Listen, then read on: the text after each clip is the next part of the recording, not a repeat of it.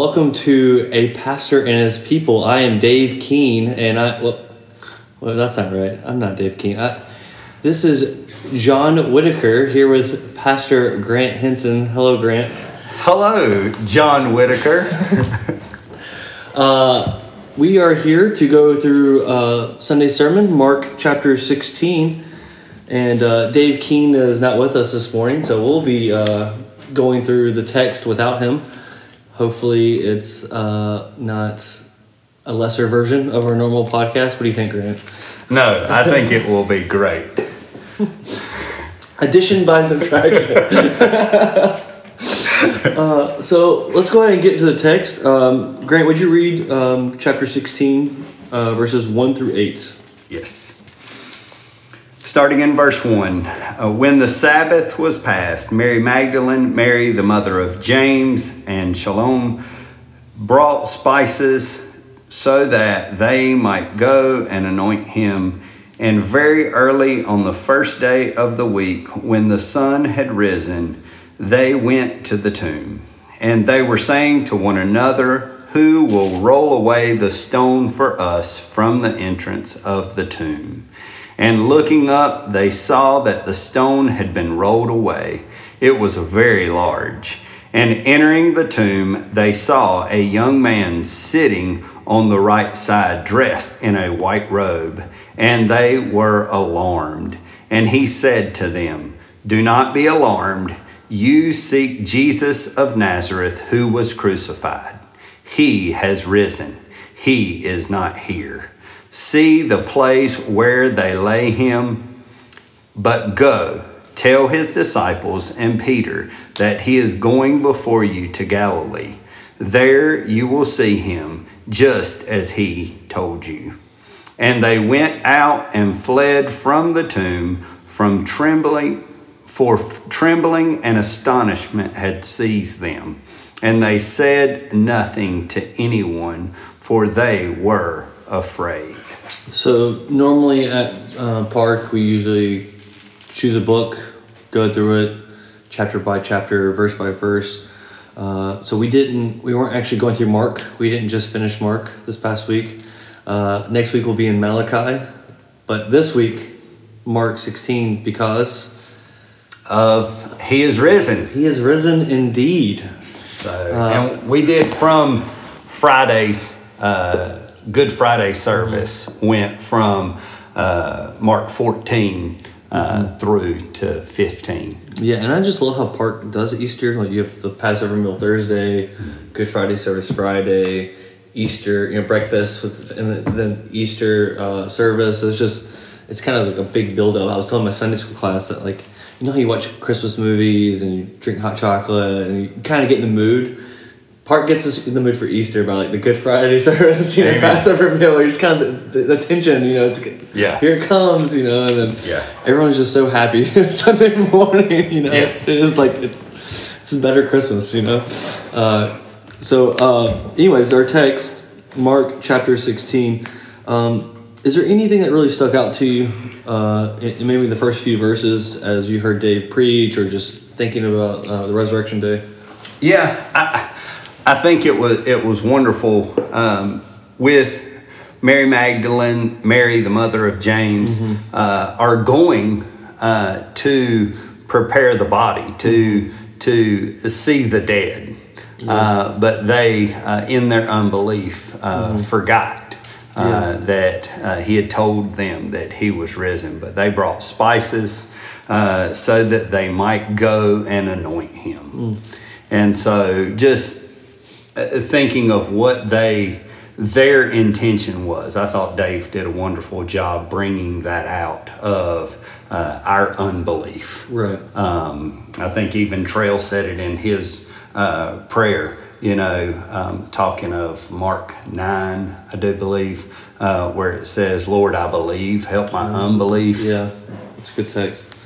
Yeah, what really stuck out to me was, even before that, because he turned it, right? He was highlighting the women's faithfulness even in Jesus' death, and I think he made that application you could take to Park itself. And I think, while women are elders at Park, they're not preaching, even here, right, they weren't the face of the ministry.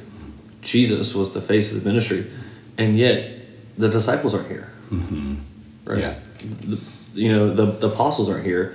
It's the women who are faithfully serving. And I think I heard someone asking Mark Dever a while back. He said, who runs the church? He said, well, historically, women. He said the women have been the faithful kind of bedrock in the church when the men kind of swayed and went too. But he's like, the women, even here, faithfully carrying. And I think that was just, a good observation by Dave in preaching the text that, women weren't necessarily afterthoughts. Here, Mark is saying they're the first witnesses to the resurrection, which is kind of, even in this culture, the lack of them being able to testify in court. One, it's historical, right? Women, he wouldn't make this up because they'd be terrible witnesses in that time period. But two, maybe just highlighting that, women are made in the image of God. They have value. And so God is not going to say, no, they can't be my first witnesses of the resurrection. Right.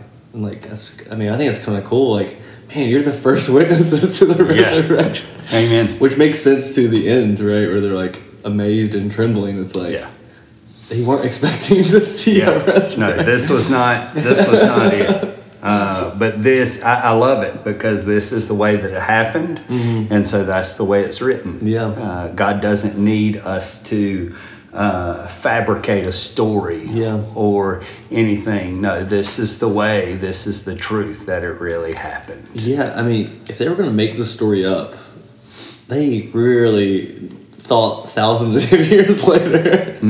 Like, okay, unlikely testimony of women, but then two, the embarrassing testimony of the disciples who are not there. They're hiding. It's kind of like, it doesn't make sense unless it's true.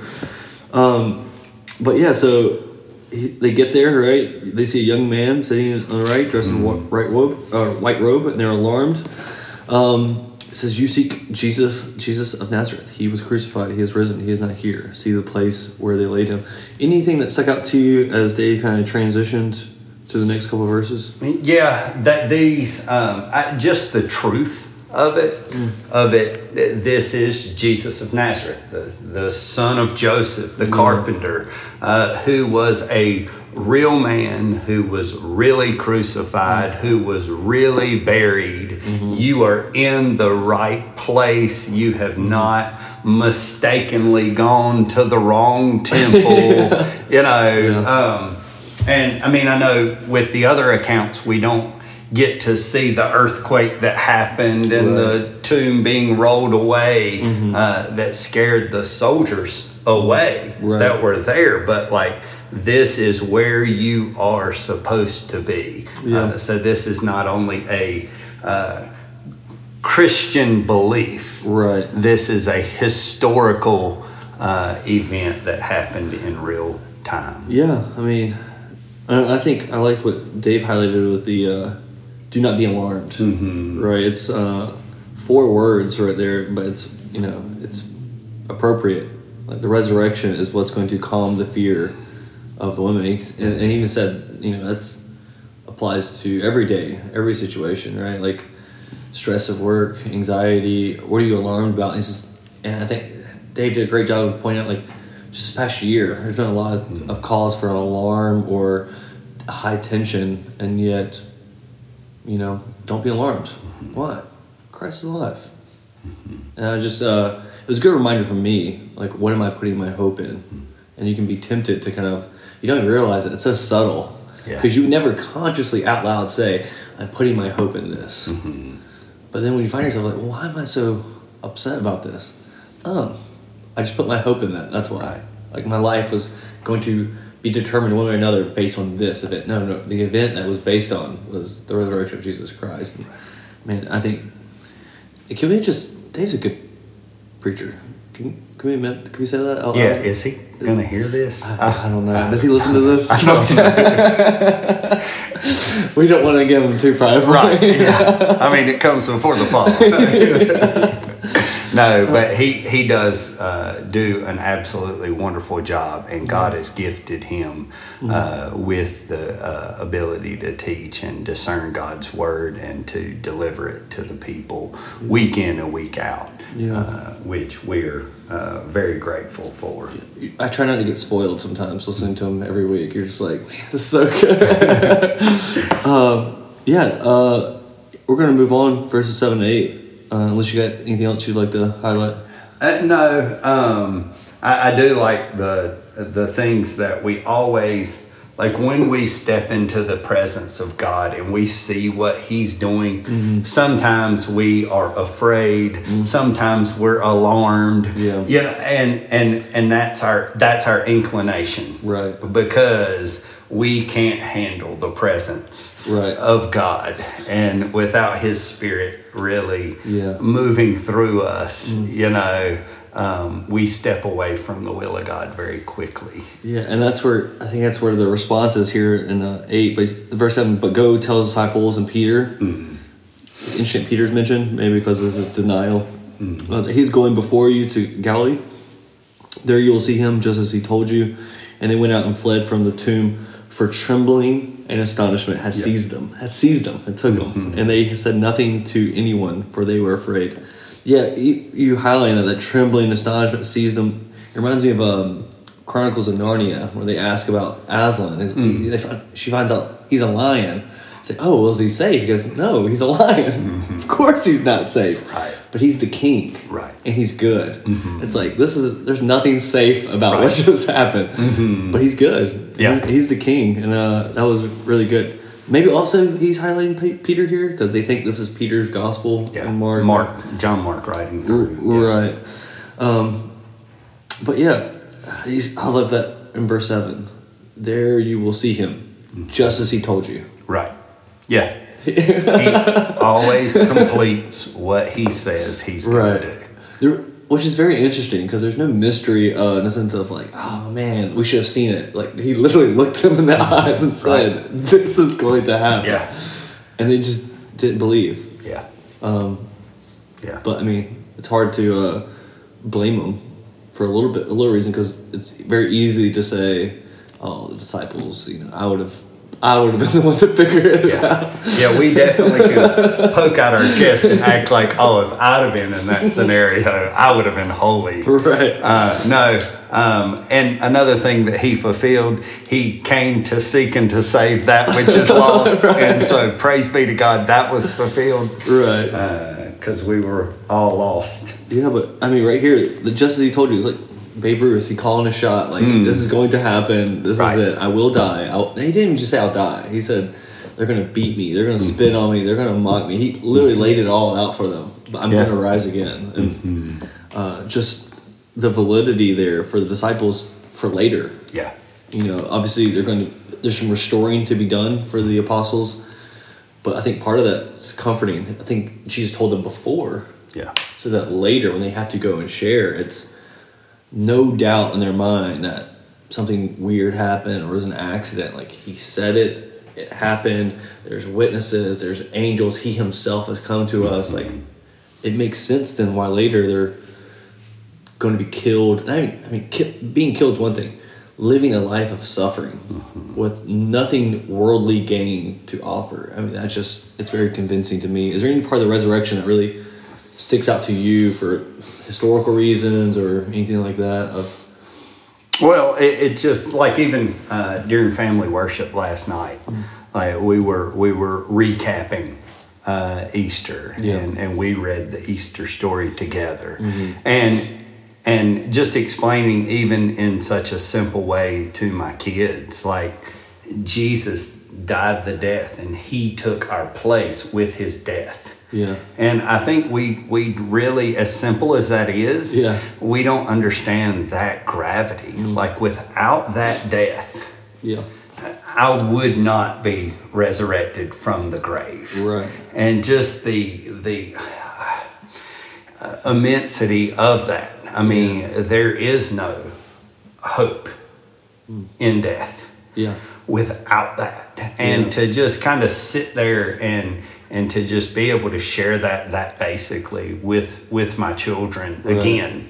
And just as we're thinking of, how he said this over and over again, and he didn't just say it when he was here in the flesh. Right. He said it through the whole Old Testament. Right. There is one who is coming. Yeah. And I think even thinking with my kids, I've explained that to them many a times, but how many more times will I continue to need to explain it to them? Yeah. How many more times, John, will me and you need to be reminded? Yeah. I mean, it's just, the human heart is just fascinating. It is. I heard it's compared to a bucket with holes in it. You have to continually keep filling it up because we forget. We're easy to forget. Yeah. It's not even forgetting mentally. It's your heart forgets. Yeah. I mean, we just hear those truths. He died. He rose again. You're like, oh yeah. Yeah. He did, didn't he? He did. It's like we didn't hear it before, but Right. it's like our heart remembers again, like, oh yeah, that's right. He died for me. He rose again. And I think that's the gift of the Spirit. That whenever we read that by the gift of the Spirit, it grips our hearts and turns and says, yes, this is my Father. Right. Yes, he did come for me. And we're able to feel the way we should about those things, the way that God feels about those things. It's not even just acknowledge, because the demons acknowledge it, but they don't feel about that the way the Spirit feels about that. When he testifies to those things, it's not just knowledge, it's joy and satisfaction in those things that we're also feeling with the Spirit. Yeah. Because when those demons hear it, they hear punishment. Right. When we as believers hear it, we hear hope. Yeah. They hear loss. Yeah. We hear victory. Yeah. That's good. Amen. And you just got a fist pump. I know you couldn't see it. Coming through. But a couple more things here, maybe to add on. Dave mentions that 9 through 20. He doesn't think in the original manuscripts because of the abrupt ending. Right. It seems like there's this question almost that Mark is laying out to his audience. Right. The women heard this; they were trembling, astonishment seized them. And they said nothing to anyone, for they were afraid. And kind of Pastor Dave mentioned this, like Mark is almost now turning his attention to you. But now, what do you think? Like, what about you? Will you tell anyone, or will you seize up and not tell anyone anything? Anything like that? Maybe add there, or something you were thinking about?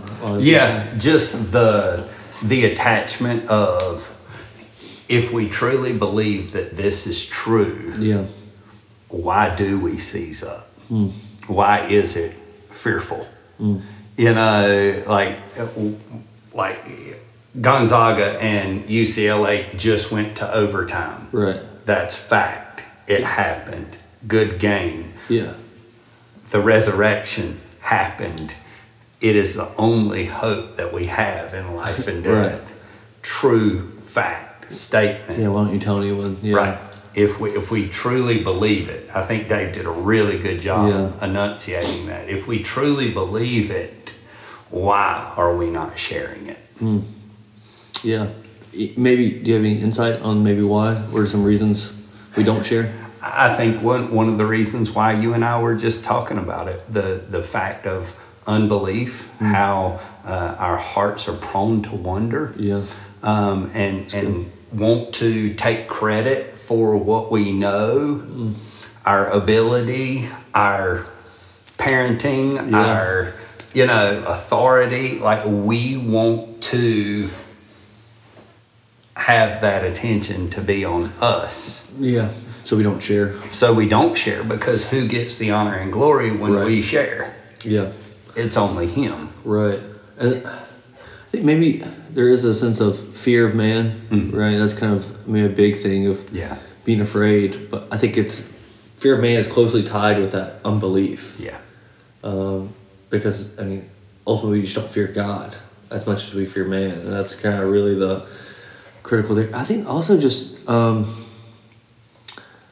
it's I think it's sin. I mean, to not share, but there is a sense of there's something deeper down of part of that second layer of unbelief and fear and I don't know. I mean, I think it's different reasons for different people at some point, but I think what you're saying, like, it's true. Yeah. We need to be sharing. Yeah. And that would something I would encourage us as a body, right? I mean, some of us already went out of our way to invite people to church for Easter, and talking to family. This is a good segues. These are opportunities. Like, ride the momentum. Mm-hmm. Don't let it say, okay, that was good. All right, Christmas is coming soon. Maybe we can use that holiday. Like, no, like, ask people what they did for Easter. Yeah. Ask people, do they have anything they do? Or, oh, okay, well, what do you think about Jesus? Or do you go to church? Or use those segues to get to, Christ, why he came, right? Right. He died for you, and he rose again because of your sin. Like, he's offering you. Like, and I would encourage, don't stop there. I think often we are, myself, or I'm good enough with just getting it out there, but asking people, like, what do you think about that? Mm-hmm. Like, do you believe that? What's keeping you from believing it? And trying to really keeping the conversation going, I think would be a huge encouragement. Just, I teach Wednesday night classes now for the high school, but I always love being in the Wednesday night prayer service and hearing at the end, David usually, I think he's still doing it, has anyone shared the gospel this week? And just hearing people, like, I talked to my neighbor, I talked to my coworker, that always kind of stirred me up for love and good works. I really enjoyed that. Anything else that you see in this text that you'd like to talk about?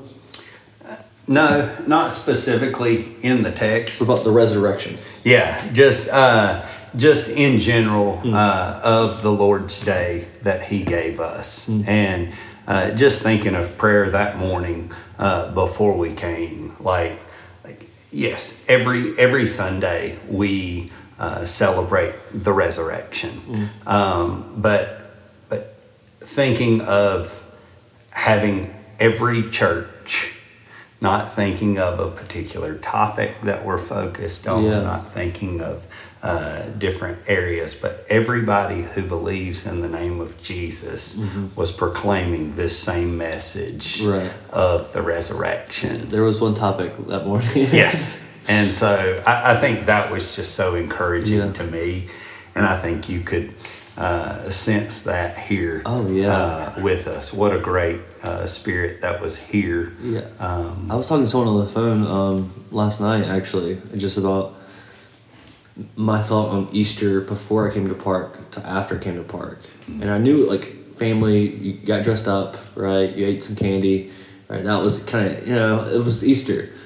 And coming to Park, like, man, people were just excited when you walked in the door. And, like, there was a joy, and I don't think we've lost that. I think especially not being able to gather last year because of COVID, there was a sense of, like, finally, we're back.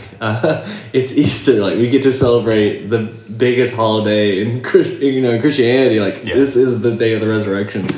It was just, that's the Lord using his church to put joy in each other's lives, right? That's God using the body for each other. Of when you come to church full of joy because Christ is risen, it's infectious. Amen. The Lord, the Holy Spirit takes that and encourages us and keeps us going to the next week, into the next week, into the next week, till we proclaim. It's what we proclaim until he comes back. Amen. And that was good. Just really encouraged by the body. Amen. Yeah. Amen. But sadly, John, we have to keep them longing for more, so we can't continue to keep them on. So hopefully you don't have plans today. We're going to be here all day. This isn't a podcast. This is a radio station. We're going to play some hymns here in a little bit. Let's close in prayer. Heavenly Father, we thank you for your word that is living and active. And we thank you for the incarnate word, Jesus Christ, who came not to be served, but to serve, and to give his life as a ransom for many.